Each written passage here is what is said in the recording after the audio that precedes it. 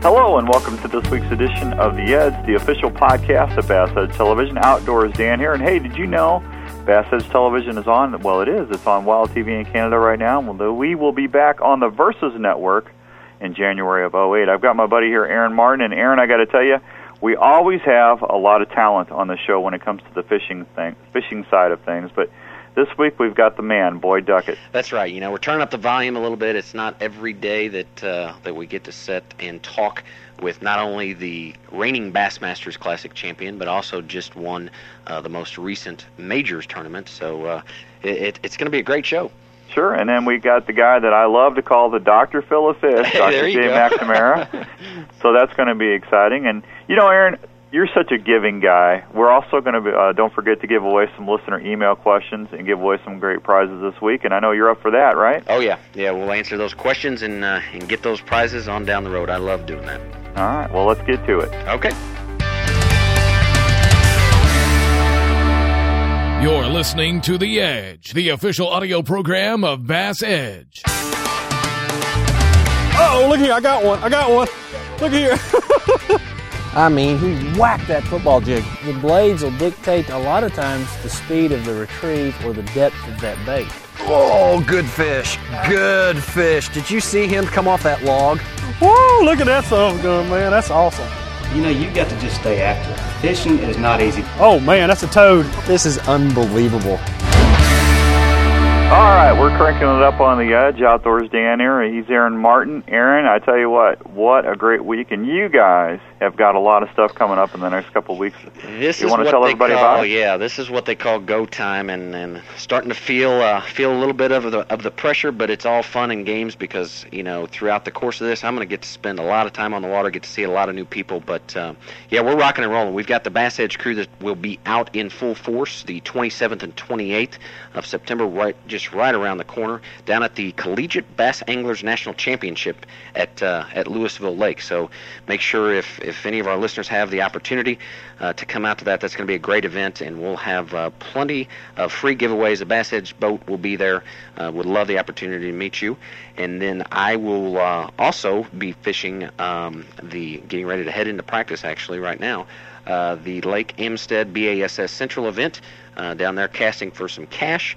And directly following that event is when we take off on our, I guess, kind of our tour for the upcoming 2008 taping season that'll debut on the Versus Network. We're going to be covering 7 states in 6 weeks. So if you see us out and about, make sure you come up, introduce yourself, and love the opportunity to share some stories with you. Oh, there you go. Now, have you got all the Waffle Houses mapped out on your GPS? Oh, yeah, they're all good, you know, those and what the Lion's Choice, and that's your favorite, right? In Missouri, you cannot beat Lion's Choice roast beef sandwiches. We need a cash register jing or something right there. But, there you go. But I mean, I'm sorry, folks, if you've never had a Lion's Choice roast beef, you're missing out. There you go. We're going to try and take in some of the local flavors as well. So a lot of good stuff happening.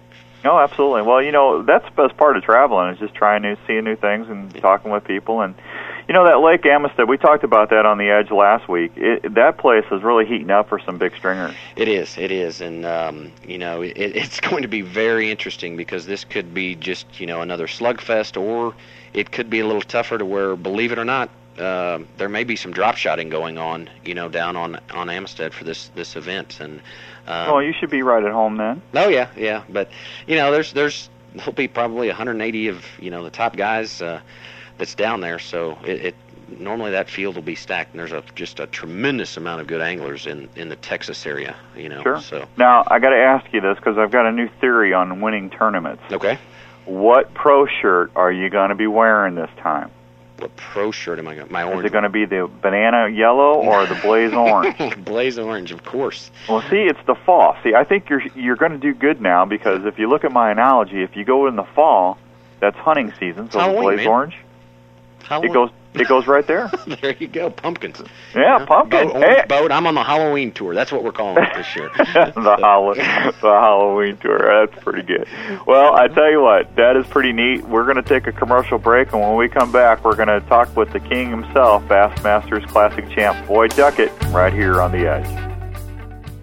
Give any type of boat the edge with MegaWare Keel Guard. It's simple to install, and we can now beach our boat anywhere. anywhere. If you own a boat, you need one of these. MegaWare Keel Guard protects the keel of your boat from sand abrasion, from underwater obstructions, even concrete boat ramps. Kits start at under $140. And best yet, it's guaranteed to keep on protecting for life. Thanks, MegaWare Keel Guard. Thanks, MegaWare Keel Guard.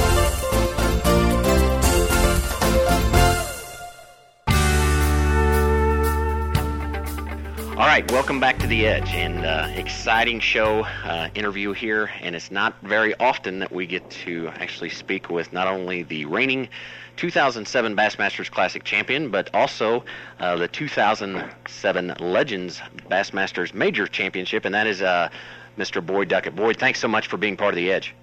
Well, thanks. Aaron, I sure am looking forward to having a chance to talk to you. Yeah, and you know, we're excited for you to be here. You know, before we get into some of the technique-specific items that we've got on the list today, you know, how in the world, Boyd, did you get into the sport of fishing?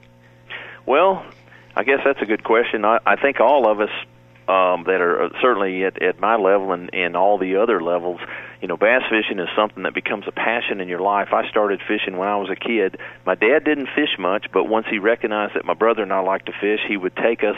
He hated it, but he took us anyway, so that gave us some opportunity. But we basically grew up outside of Charlotte, North Carolina, down around Lake Wiley, and had a small pond that was in walking distance of the house, about a mile through the woods, and we just fell in love with it. And every Saturday we'd get up early and go fishing, and you know, just it's been a passion ever since. Started tournament fishing in 1977 when I was 17 years old. I got a boat when I was 16, and then started fishing some local tournaments, and it wasn't as big a deal back then, and started fishing that Jerry Rines Trail, the Fisherman's Bass Circuit it became, and out of the Carolinas, and traveled with that. So I've been in the sport and in tournament fishing for a long time, and it wasn't until last year that I finally dedicated it to the full-time gig. Yeah, and you know, speaking of full-time, you know, not only are you competing at that level, but then you're also, you still maintain some businesses and some things like that as well, right? I do. I've got my company is Southern Tank Leasing, and I'm in the tank trailer business, chemical tankers, and we lease and repair them and buy, sell, and I've built a company. I've got 5 terminal locations in the eastern half of the U.S., got about 850 tank trailers that I try to keep rented, and that is also a lifetime, you know, that's taken a tremendous amount of my time, worked on it, and I'm very proud of my company. It's a part of me, and don't intend to do anything different. I guess the only thing where I've always been kind of hands-on, hired some more folks a couple of years ago, put myself in a position to be able to take the time necessary to compete at this highest level of bass fishing, and now here I am, you know, trying to go out there and butt heads. And it's been a fantastic experience. I tell you, a lot of people ask me about coming in so late in life, if it's, you know, maybe a disadvantage, having not been able to put the years on tour. But, you know, one of the big disadvantages, especially for the young pros, are the financial strains, the psychological strains from the financial strain, where you come in and, you know, you need to make that top 50 cut, make that $10,000 check. And, you know, it's a great way, if you can wait or you have the patience in life, to go ahead and establish some financial security before you go out there, because it's a hard way to make a living. There's a lot of dues that have to be paid before you start getting, you know, start making, you know, $850 or $1 million in a year. You know, it doesn't come quickly, and so, you know, I recommend to a lot of the younger folks that I talk to, you know, get yourself in a position where you can do both for a while until you have some financial success, both through sponsorship and tournament earnings. Well, and that's one of the great things about, you know, our sport, is from the standpoint that, unlike, say, baseball and some of the other more you know, physically demanding, not that fishing is not, but it's not inhibited based upon, you know, your age, your gender, or anything like that. It allows you to really jump in at any point in time. It really does. You know, keep yourself in a good enough physical shape.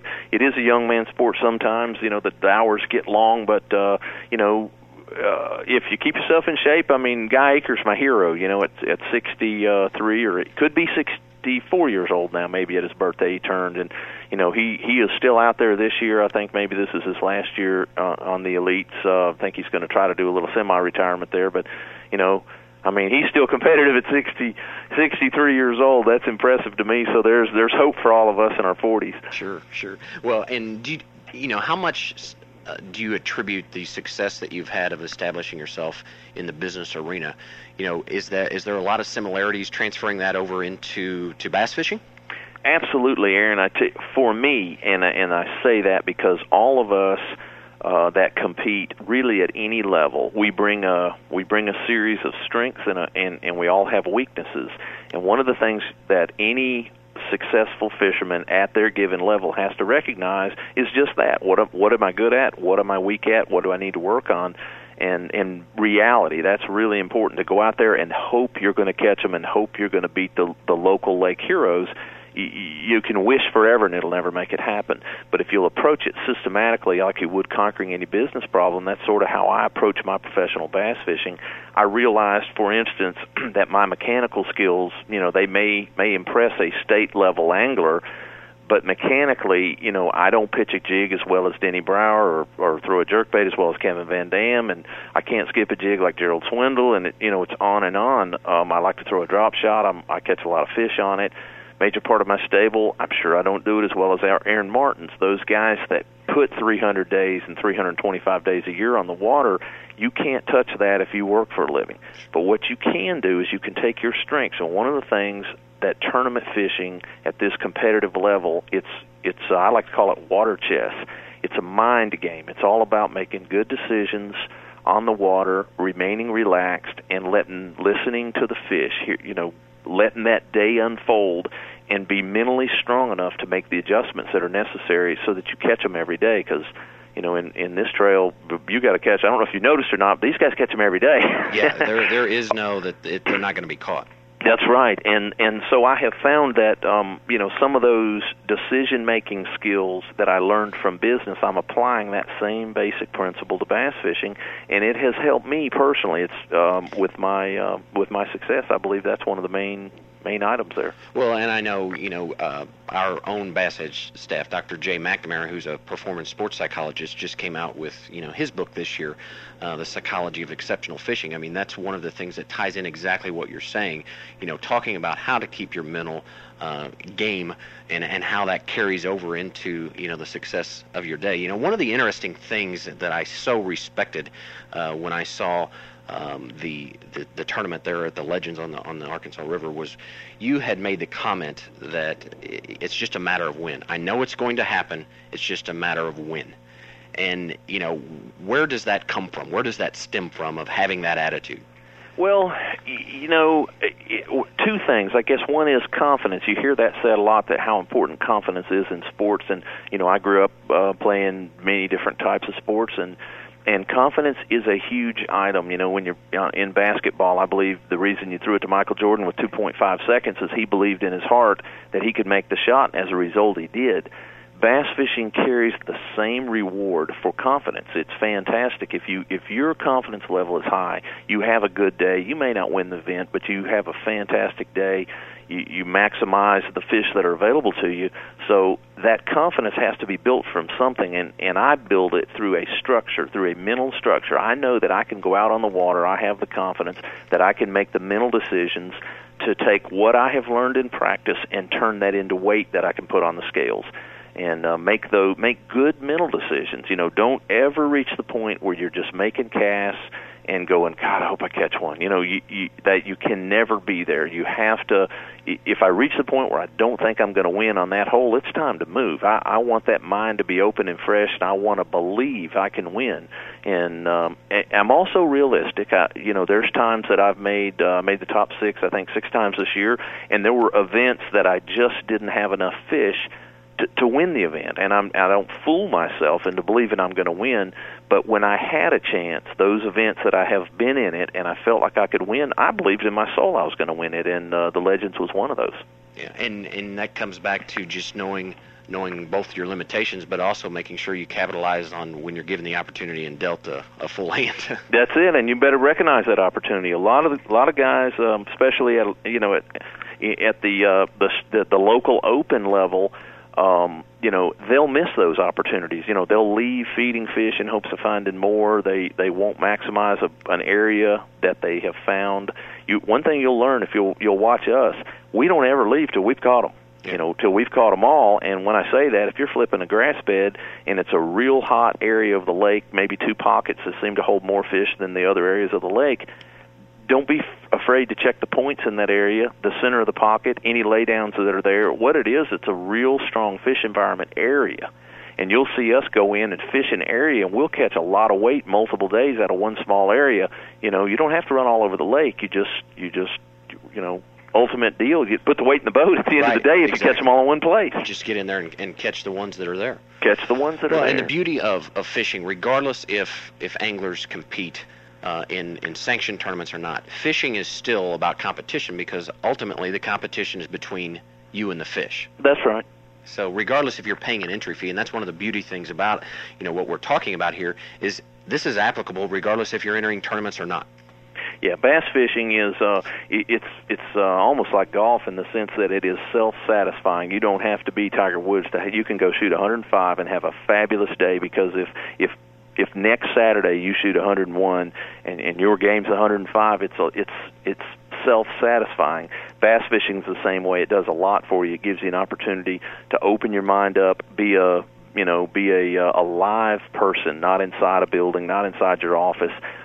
Take in the outdoors and really enjoy the match of trying to outsmart that species, outsmart that fish. It's so rewarding. I can remember, long before I tournament fished, how good I felt about myself when I figured something out and I caught a lot of fish that day. Even if I was in the boat by myself, I won. Sure. I felt that satisfaction. For that one moment, you were just a little bit better than the fish. I sure was. Yeah. So segueing now over into technique specific. You are extremely proficient, and you talked about understanding and knowing your strengths. One of the critical factors of a lot of your success has been flipping that big weight, that heavy bait. Can you talk a little bit about that? Sure, and what that means when you hear us talk about flipping the big weight, basically we're taking something like the True Tungsten, 1 ounce, 1 1/4, 1 1/2 ounce weight, normally flipping it on braided line, and normally flipping it into really heavy vegetation. You want a lure that's small and compact where it won't drag and it'll punch through that heavy vegetation. We call it flipping the mats. And mats can be made of anything that floats and leaves an area open underneath the water. The grass vegetation that comes straight up and has stalks that are just as thick as it goes down, there's no area for the fish. So we're looking for a mat that floats, that has an opening underneath it where a bass can hide and ambush its prey. So you take that big weight and hook. I like the Berkley Chigger Craw, as everybody knows, is what I like to flip. It's a perfect size for that. And basically you're taking that big weight, and the need for the big weight is to punch through the mat. But in addition to that, it's also a technique. It's that weight falls through, it slams the bottom, it makes a dust cloud, I snatch it back up, it slams the bottom again, and you're really getting a reaction strike from probably what would have been a non-aggressive or a dormant bass. And that technique has worked well for me. In fact, that was one of the prime techniques that I got to the 6-hole course in the Legends with. I was flipping mats with the big weight. So when you're identifying, because some of depending on where you're at in the country, but certainly some of the lakes that have thick vegetation, how do you go and narrow that down to which mats and which areas to target first? Yeah, it's a good question, especially on the lakes that have a lot of matted vegetation. I notice there's a lot of it in the north, and it seems like it's underutilized. We've been maybe doing it in the south a little longer when we go to Lake Champlain and we were up at Oneida even this year, and there was some good matted vegetation. What I'm looking for are areas that should be fish concentration areas, such as a channel swing that goes into the back of a creek that may have matted milfoil. And close to the channel edge, that would be a nice, convenient location for the fish to have access to deep water. Other than springtime, they're probably not going to be all the way in the back of the mat next to the shoreline. They're with the spawn going on, they will do that. They will go all the way to the back. But during the rest of the season and during the hot part of the summer, close to a channel swing, mats on a point, irregular grass structure, a point of mat, things that are kind of normal what we look for. If you'll approach mat as if it was topography, that's kind of a secret. It's hard for people to understand if all the water is 3 feet or 4 feet deep, like it is in Florida. What are you looking for? Well, if you'll look at it and assume that grass line was topography, there can be a point, there can be a pocket. There's some sharper drop-offs, and what that means is the mat grows a little farther out where the water's deeper. And so there's a lot of different options, and then pay attention to the pattern, because fish under grass mats will pattern just like they will on a reservoir with bluffs and points. If you catch them just on the points, then you can start to leave out all the pockets and straight lines of grass and just work all the grass points. You'll find that they'll get on that pattern, and then maybe vice versa, where they're in the backs of the cuts of grass. So it patterns, and I like to tell people, if you'll just imagine the grass as topography, if you were looking at a lake map, then that'll help them dissect it where they're not trying to fish all of it. So it's essentially, you get that question asked a lot, too, about when you go to a lake that's full of docks, and you really got to take the factor of the docks, the visible docks, out of it. Likewise, with grass, you're looking for the same topography issues that you would, just like you would if the grass wasn't there. That's correct. Okay. Is there a particular grass type that the big weight and the punching works better on, or is it pretty much across the board? They'll get under all of it. In Florida, a lot of times we're looking for water hyacinth. It's a floating. I'm sure most everybody's familiar with water hyacinths, and it'll blow together and create a little mat, and that's a really nice mat. It does change locations, but it never has anything growing off the bottom, so there's always water under it. Down south, for sure, the milfoil mat works really well. When I'm mentioning mat, one thing you need to differentiate, because milfoil will grow scattered and it's thick. Until it mats, it has leaves on the stalk all the way to the bottom. There's no room for the fish to get in until it's created enough of a mat that the sun shadows out the leaf, and the leaves will stop growing on the stem, and then all that's left under there are stems. If you're not sure whether or not it's grown over enough, take your hand or the butt of your fishing rod and pull a hole and just look down in there. If you don't see grass, if you see nothing but stems, that's what you want. That's a mat.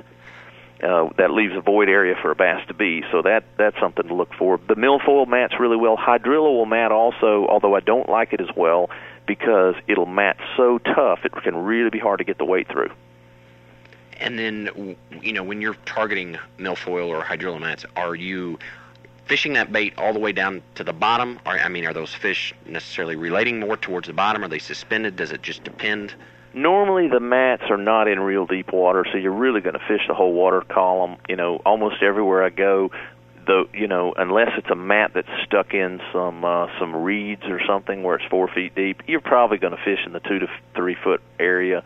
With an 1.5 ounce weight, by the time you punch through it, it's going to fall to the bottom pretty quick. I'll normally lift it once off the bottom and let it fall back down, and then I'll lift it up towards the top of the mat, and I may shake it there just a minute. If it's 4 feet deep, you will want to check that, because sometimes they lay right on the bottom, sometimes they put their backs up against the mat. So you'll want to check that water column, but normally it's shallow enough that you'll discover both. If it's not but 2 feet deep, they'll go up or down to get it. I see. And then in our last closing minute, as we're almost out of time, how do you determine how far back off the edge of, let's say, the mat?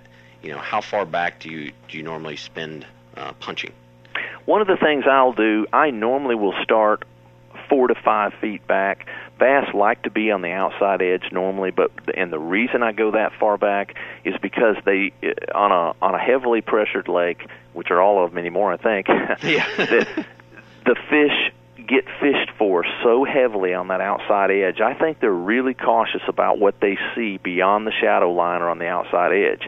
If you'll just come over into the area where they are, they're not really used to seeing baits presented like that, and they're a lot more comfortable to give you the strike. Sure.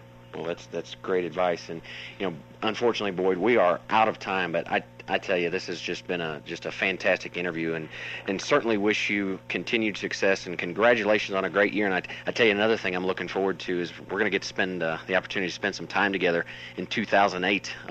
So that's going to be a great time. Fantastic. I'm sure looking forward to it. Wish you the best of luck, and hi to all your viewers, Aaron. Thank you very much, and have a great day. Thank you.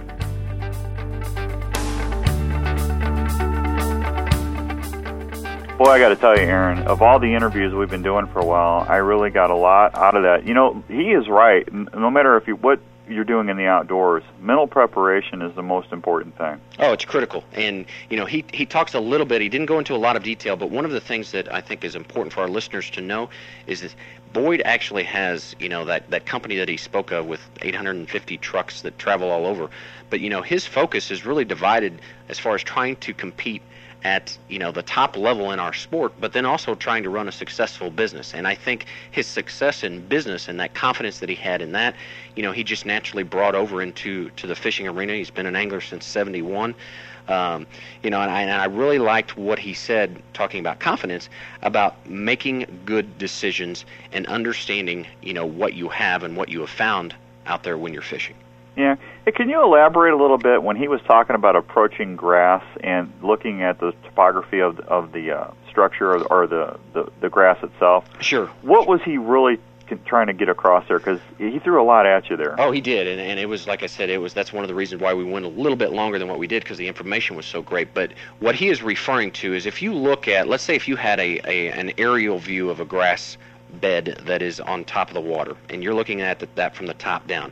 Well, that grass isn't going to necessarily grow in a nice, you know, square or rectangle. It has contours, and that grass that grows off the bottom, the depth of that grass will change with the contour of the bottom of the lake or the river of which you're fishing. So it will actually have grass, those mats will actually have points where the grass comes out. It'll have indentations. It's going to have a deeper ledge. It may have some channels that run up through the middle of the grass bed. And what he is referring to when he says that is break that grass bed down just like you would the topography of a lake. Just like you would go and fish a secondary point or a primary point on a body of water, target, let's say, a secondary point or a primary point on those grass beds, because those are great ambush points. Likewise, you know, throwing into that edge and flipping in those holes, those are great areas to be able to ambush. So that's simply what he's referring to when he said break it down according to the topography and fish it just like you would if the grass wasn't there.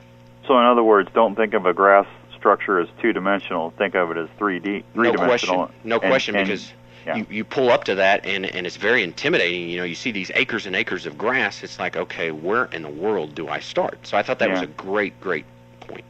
Well, I think that's a lot to get under the belt there. Hey, and fishing under the grass mats, or when you pattern them just like a shoreline, I would have never thought of that. Yeah. You know, and that's why he really likes, and that's one of his strengths, and that's really what took him to victory on both those major tournaments, was that he went back to his strength, which he knew was flipping. And when he's targeting these grass, he loves to go to that big, heavy weight, you know, 1.25 ounces to 1.75 ounces Texas rig bait, and flipping back into that.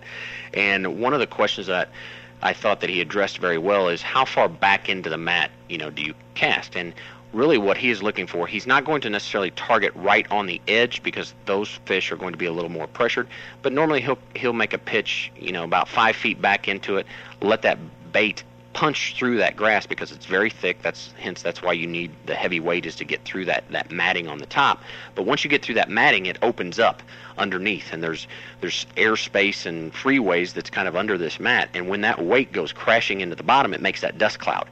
And that dust cloud creates a reaction and draws the attention, you know, to the fish. Yeah. In your humble opinion, what's more important to a fish, his eyes or lateral line? I'm going to say lateral line. I mean, okay. that's an opinion. There's no factual basis on that, but that is first glance. Well, just wanted to throw that at you. Sure. Well, that was awesome. I tell you what, we got to take another break. When we come back, folks, we're going to my favorite part of the podcast, the product giveaway. He laughs every time. We're going to name that. We're just going to name that Dan's part. Well, let's do it. I think that should be the Outdoors Dan giveaway. There you go. The product giveaway listener email section of the podcast is up right after this.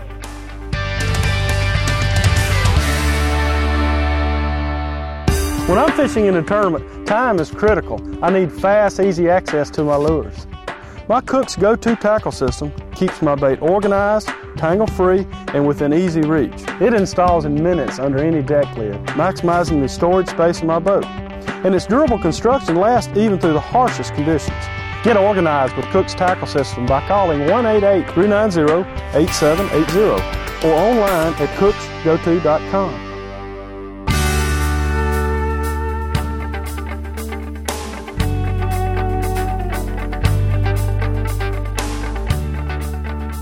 All right, it's time for the product giveaway and listener email section of the show. This is Outdoors Dan, which it's actually the Outdoors Dan giveaway, but I'll let them think what they want. And, of course, Aaron's right here with me. And, you know, Aaron, it's always a good time to listen to what the listeners are checking out or what they want to know. And we got a wonderful, with the winner first off, let's do Tony from Burlington, North Carolina. And Tony's going to get a great prize, and it's from the Dr. Phil of Fish, Dr. Jay McNamara, The Psychology of Exceptional Fishing. And I've got Jay's book. It really is a good read. Oh, it's a great read, and it couldn't be more of a fitting prize to win when you've got Boyd Duckett that's talking about confidence, and we're going to be join Jay here shortly talking about the book itself. So I know Tony will enjoy that as much as what I've seen that make an improvement in my fishing. So. Yeah. We got a great question. Well, first off, congratulations, Tony. And you know what? Keep those emails coming. We got a great question from Derek in Springfield, Illinois, and I know you're going to answer this, but I want to throw my 2 cents in at the end. And the question is about topwater, Aaron. What does Derek want to know? Yeah, Derek actually wants to know, when or what time of year do you stop throwing topwater? Thanks for the awesome show and keep up the great work. And he brings up a great point here, because really there is no exact right or wrong answer. One of the things that I do personally, I allow water temperature to dictate that more than anything. Sometimes, even though it does occur generally within the same date, I guess, each and every year, there's a lot of seasonal changes that can impact that. If you get just a hard rain where it cools down the water temperature, or it possibly warms it back up when you get a warm rain, there's a lot of factors that go into that. But water temperature is certainly the main gauge that I use. And believe it or not, I'll never forget one of the times that I was actually fishing, and this location actually happened to be Lake of the Ozarks. But cold front came through. It was late in November. Some snow started falling, and I don't know why I did this, but I picked up a black buzzbait with a gold blade and went just paralleling the bank against chunk rocks, and I mean the fish just absolutely annihilated that buzzbait. So normally I'll look for things that like around the low 50s, mid 50s, right in that range is normally when I'll set that down and go to other tactics. So great question though. Yeah, there you go. You know what? My 2 cents is, with what you're saying, is you never know what they're going to hit on. Derek, when there's 2 inches of ice, that's when I'd stop throwing it. There you go. If you throw it out there and it makes a ting, that's probably means it's not going to work. So. Well, there you go. But hey, don't forget, folks, you can send in a question or comment just like Tony and Derek did, and you will be in the weekly drawing. Simply go to podcast@bassedge.com and shoot us an email with your name and address in the body of it, and we'll take care of you. And Aaron, we need to take our final break, and when we get back, we're going to join the Dr. Phil of Fish himself, Dr. Jay McNamara, for some really good insight on how to be the fish, right here on The Edge. You've got the truck. You've got the toys. Now it's time to get the hitch that gives you more time to play with both. It's the Tow and Stow Receiver Hitch by B&W. You want options? Select the ball size, adjust the height to level the trailer, or stow it out of the way in just seconds. It's 10,000 towing pounds worth of durability, convenience, and the latest technology that has made B&W famous. The Tow and Stow Receiver Hitch by B&W. Call 1-866-BEST-HITCH. Welcome back to The Edge, the official podcast of Bass Edge. Okay, we are back on The Edge, and with us today is Bass Edge's very own pro staff member, Dr. Jay McNamara. Jay, thanks so much for being part of The Edge again today. Oh, always fun to do this, Aaron. Jay, just to kind of give our listeners a little bit of update on who you are and what you do. You're featured in the In the Zone segment within the television show, but then also follow that up on the website through BassEdge.com with a series of articles, based upon basically performance psychology and how the mental aspects of that impact your fishing day, and then certainly just coming out with your first book called The Psychology of Exceptional Fishing. There's a lot of positive things that's taking place in that marketplace where it's really becoming vogue. And one of the reasons why I ask you to be back on The Edge so quickly is just our last interview there with Boyd Duckett, whom is the reigning Bassmasters Classic champion, also went on to win a major, is that he really trumpeted a lot of the things concerning confidence and mental approach, to your fishing day, and that's really what he attributed a lot of his success throughout this year was exactly that. Well, I think that's true, Aaron. If you look at Boyd's performance in the Bassmaster Classic, when he needed a big bite and he knew he wasn't going to get a lot of bites, he went to a technique that he had to fish for a long time, make a lot of casts, a lot of flips, and he did get that big bite. But you have to have a lot of confidence to be able to go into an area where you know you're not going to get very many bites, maybe only one or two, but they will be the kind of quality bites you need to win the tournament, and let the tournament ride on that, and he was able to do that. That is a sign of real confidence. And I brought this up in the last interview, but when he made that comment while he was fishing on the final 6 of the last major, throughout the course of that day, he made the comment. He said, "I know I'm going to win this. It's just a matter of when the fish will bite." And that's a strong statement. Well, it is. And what that kind of a self-talk, as they call it in psychology, does for you is it puts you into the expectation that you will catch the fish that bite. Now, we can't always control Mother Nature, and sometimes, in fact, they don't bite. But if that's your attitude, that I'm going to win this, it's just a matter of when they're going to bite, that will keep you focused on every single cast, every single flip. It will make you positively predisposed to notice whatever it is that you need to notice in your whole sensory awareness mechanism when those bites do happen, versus someone that's filled with doubt or apprehension or even worse, negative thinking that I don't think I'm going to do this. Your attention will lapse and you will miss bites that would be there. One of the things that he brought up, obviously was the confidence, but also making good decisions. In other words, don't just be making cast to make cast. If he doesn't have the confidence in that area, he's going to pick up and move.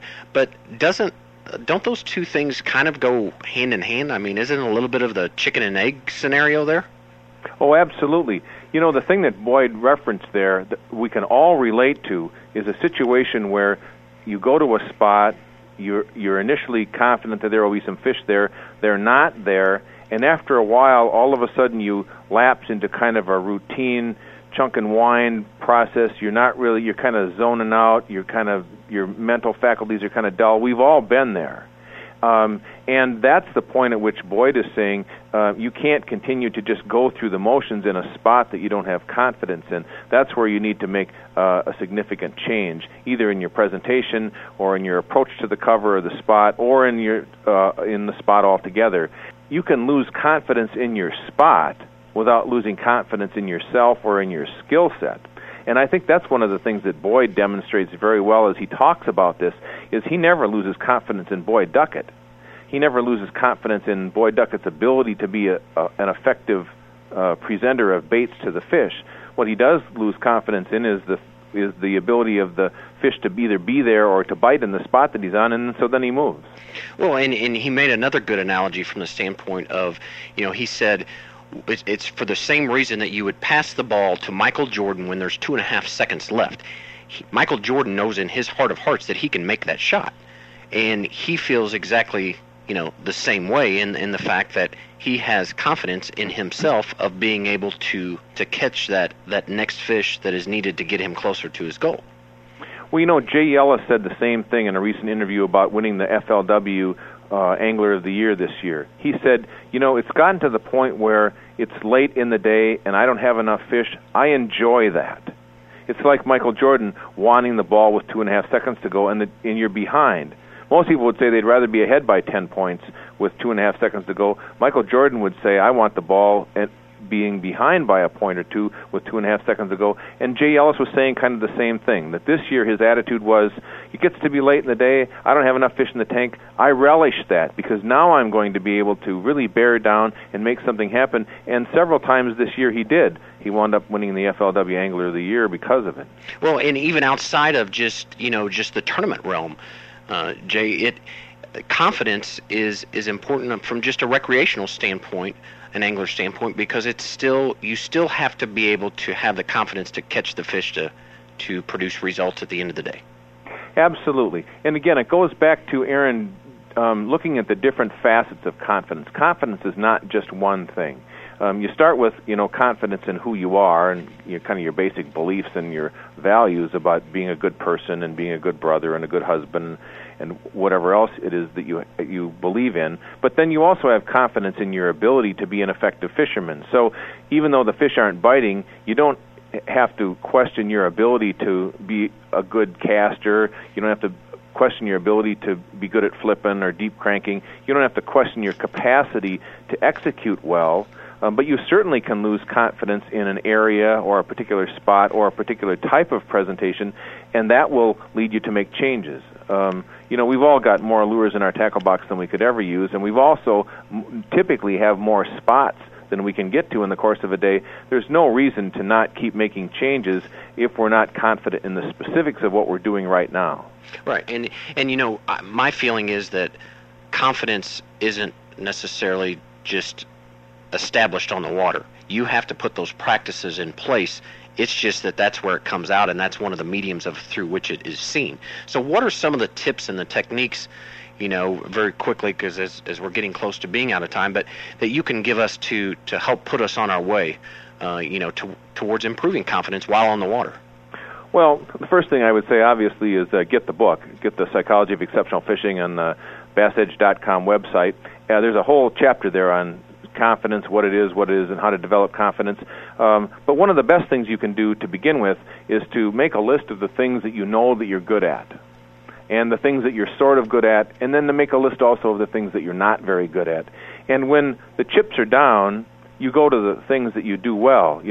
Michael Jordan takes the shot that he knows he can make when there's 2.5 seconds to go. He doesn't try some offbeat oddball shot that he's never practiced before. He goes with what he knows well. Same way with Boyd Duckett in the Bassmasters Classic. He picked up his flipping stick because he knew that if he needed to catch a big fish, this is how he was going to do it. Anglers themselves can make that same list of here's what I'm good at, here's what I'm sort of good at, here's what I'm not very good at, and when you really need to catch some fish or you're really not sure, go to the things that you know you do well. Stick with the things that you're already confident in. And just quickly, he also went to the antithesis of that by saying, if he knows that there's fish in that area, earlier we had said if you're not getting bit and you're not confident in the area, then obviously leave. Make good decisions to get out of there. But the other flip side of that was that he pointed out, he's going to catch every single one of them. And the reason why that they keep going back there day after day producing fish is because they understand and they have the confidence that those fish are there in that area. Well, absolutely, and there are lots of examples of that. Again, when Jay Ellis won the Classic on Lay Lake, he didn't catch his fish till late in the day till they started running water in the lake. And so you fish for 5 or 6 hours out of an 8-hour tournament, and you're not catching anything, and you know that you're not going to catch anything, but you stay in that area because pretty soon the conditions are going to change and the fish will show up and they will bite. That's a different kind of confidence altogether, the kind that Boyd is describing when he's saying, I'm going to get in this area. I know there are a few fish here. I'm not going to get very many bites, but I will catch the ones that are here. That's another kind of confidence in your skill set that transcends your ability to feel confident that there are a million fish here that are going to bite no matter what. Well, Jay, all great information. I certainly think that the importance of exactly what it is that you talk about in your book, is certainly coming into the public eye, because I know that here just recently you were the keynote speaker at the Midwest Writers Conference. Certainly I know that the books, I've heard a lot of very, very positive feedback. I've been a fan of it for several years now, but I think it's really going to be interesting to see how this comes more into play, both from a recreational angler standpoint as well as competitive fishermen. Well, there are so many more obvious examples now with the massive television coverage of the tournaments to see both the positive mental processes at work that people use, people like Boyd Duckett and Jay Ellis, as well as the mental mistakes that people make, and we won't mention names there, but those are obvious as well. And the kind of how the mental variables play out in the world of competitive fishing translates very directly to how they play out in the world of recreational fishing as well, just on a slightly smaller scale. But those dimensions do matter. Yeah, no question. Well, Jay, as we are out of time, how can people get in touch with either yourself via email or also find out more information about the book? BassEdge.com, Aaron, BassEdge.com. You can click on In the Zone, read a bunch of the articles like you said, click on Shop Bass Edge, find the book, and get more about the whole Bass Edge system and the television show as well. BassEdge.com is the place to get a hold of us. And what about your email? Oh, my email address is jay.drfish@gmail.com. Excellent. People could contact me there as well. Well, you certainly are the fish doctor, and certainly helping to put more fish in the boat, at least on a more comfortable basis. So, Jay, it's always a pleasure to be able to talk with you, and sincerely appreciate your time today on The Edge. Thanks very much, Aaron. Well, Aaron, I got to tell you, as always, Dr. J is right on, and it's kind of neat how the insights that he gives you, and he can take a body of water and make it less intimidating just by having the confidence going. No question. I mean, that's one of the things that that I always look at is that fishing isn't just about being on the water. There's a lot of preparation, just like you prepare your tackle and your line and get your baits ready and lodging and all that other stuff that goes into preparing for a tournament, and your mental house in order and confidence, and what more of a fitting interview to be as a companion to what Boyd Duckett had to say. Yeah, and he's right about the confidence, not only on what you're doing, whether it's fishing or hunting on my end. That goes all the way through all areas of your life, work, family, and all your relationships. You really have to show confidence. Yeah, no question. I mean, that is going to be exuded regardless of where you're at. Boyd certainly is an example of that with, between his work and the fishing, but it's going to be transparent through all areas of your life, And I really liked what he had to say as far as going to your strengths when conditions are less favorable. He just really echoed what Boyd said earlier, knowing that if the fish aren't responding like you want, go to what you know that you're good at and what you have confidence in, and then that ultimately that helps build your confidence in other areas. So. Yeah, and I've been making a list of my fishing strengths. Mm-hmm. Polymer knot's one. I'm a very good polymer knot tire. There you go. So, and my second one is my Snoopy pole is rigged better for any other Snoopy pole because that quantum reel that I use on my Snoopy pole is one of my strengths.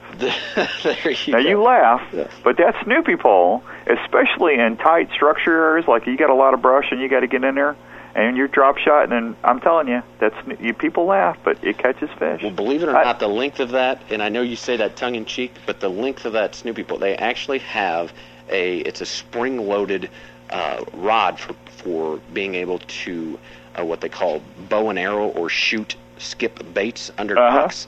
And it actually has a spring on it, and it cantilevers over, and you can shoot crappie jigs up under docks and things like that. So there you go. One of my strengths. I'm telling you. I'll tell you what, I got a few more things I need to write on my list, but we'll talk about that at a later time.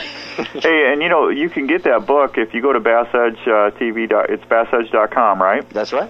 You can get Jay's book right off the website, can't you? Absolutely. There or Amazon.com. So yeah, so all good stuff. That's an easy stuff. Well, folks, once again, we're out of time. I need to go get my Snoopy boat cleaned, and I know Aaron's got to get ready to go down to Amistad. You looking forward to that? Absolutely. No question. Yeah, well, win some money, will you? I'm going to try, man. I'm going to try, but I almost hate to, this has been a really great show, so anyway. A lot of good information. A lot of great stuff. Hey, we're also going to have some other great information and interviews next time. We're going to have don't forget the ladies, reigning women's Bassmasters Classic champ, Pam Martin Wells, and I know Pam's going to do some great stuff. And you said before you really like her a lot. I do. I mean, she's just really, again, a veteran of the sport. Even though the women's tour is fairly new, she's certainly been in the Bass and Gal circuit for a very long time, and really helped mentor a lot of other anglers, both men and women, as far as getting into the sport. So we'll have Miss Pam on, and then we'll have your questions and give away some other great prizes in the Outdoors Dan Product giveaway section. And in the meantime, don't forget to visit us at www.bassedge.com. Aaron, it's been fun. Hey, it has. All right, folks, for Aaron Martin, this is Outdoors Dan. We'll see you next time, and thank you for listening to The Edge. This week's edition of Bass Edge's The Edge has been brought to you by B&W Trailer Hitches, Cook's Tackle Management Systems, Locker Bar Boat Security Systems, and MegaWare Keel Guard. For more information on Bass Edge, including our television show, training materials, e-newsletter, and podcast, please visit www.bassedge.com.